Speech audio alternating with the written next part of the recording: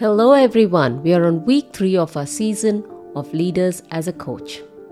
No one can whistle a symphony, it takes a whole orchestra to play it. This is H.E. Lucock's words. Being an inclusive person, I make it a point to include everyone on the team or family feel they are wanted and counted. What do I mean? I want every person to know their role and how vital their role is for the team, and in the case of family, how important they are in my life. I believe every task is equally essential for the success of the project, product, or event, or sometimes even our life. When a member excels in their role, the leader and team is successful. This is why a leader needs to be able to see the big picture and break it down into goals. A test for a leader or coach is how much the team member wants to be part of the team. There may be different reasons, but a good coach or a leader will make everyone feel part of the team. In my next talk, I will talk about how it works by following the principle called team leadership. But today I would like to look at it from a different angle, so just stay along with me. As a leader and coach, I have encountered people with exceptional skills and nasty attitudes.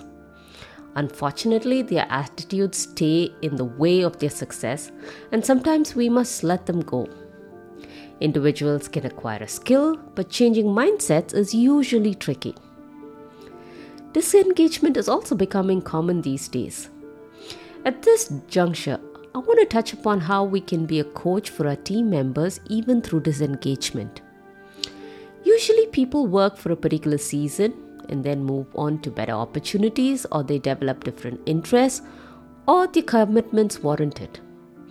As a coach, life has given us this opportunity of influencing them as their leaders in the short or particular season of their life, and usually these are lessons we coach them for life. As a leader or coach, it's always good to be remembered as just and fair, having the members' interest over our personal goals. This leads me to the scenarios when a team member decides to leave.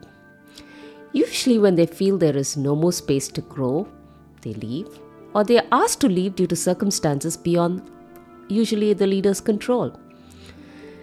In the first scenario, as a coach or leader, we will need to wish them success. However, I know leaders who are upset and make the disengagement a bitter memory, especially when the member was exceptionally good. They allowed their frustration and their personal interests get in the way. Not a good example. In the second scenario, the management asked the employee to leave, and there are leaders who have made an impact even in the difficult disengagement. As I have spoken to people who have faced both scenarios, I have seen people who are made to feel valued when their leaders show confidence in them and coach them for life beyond their jobs.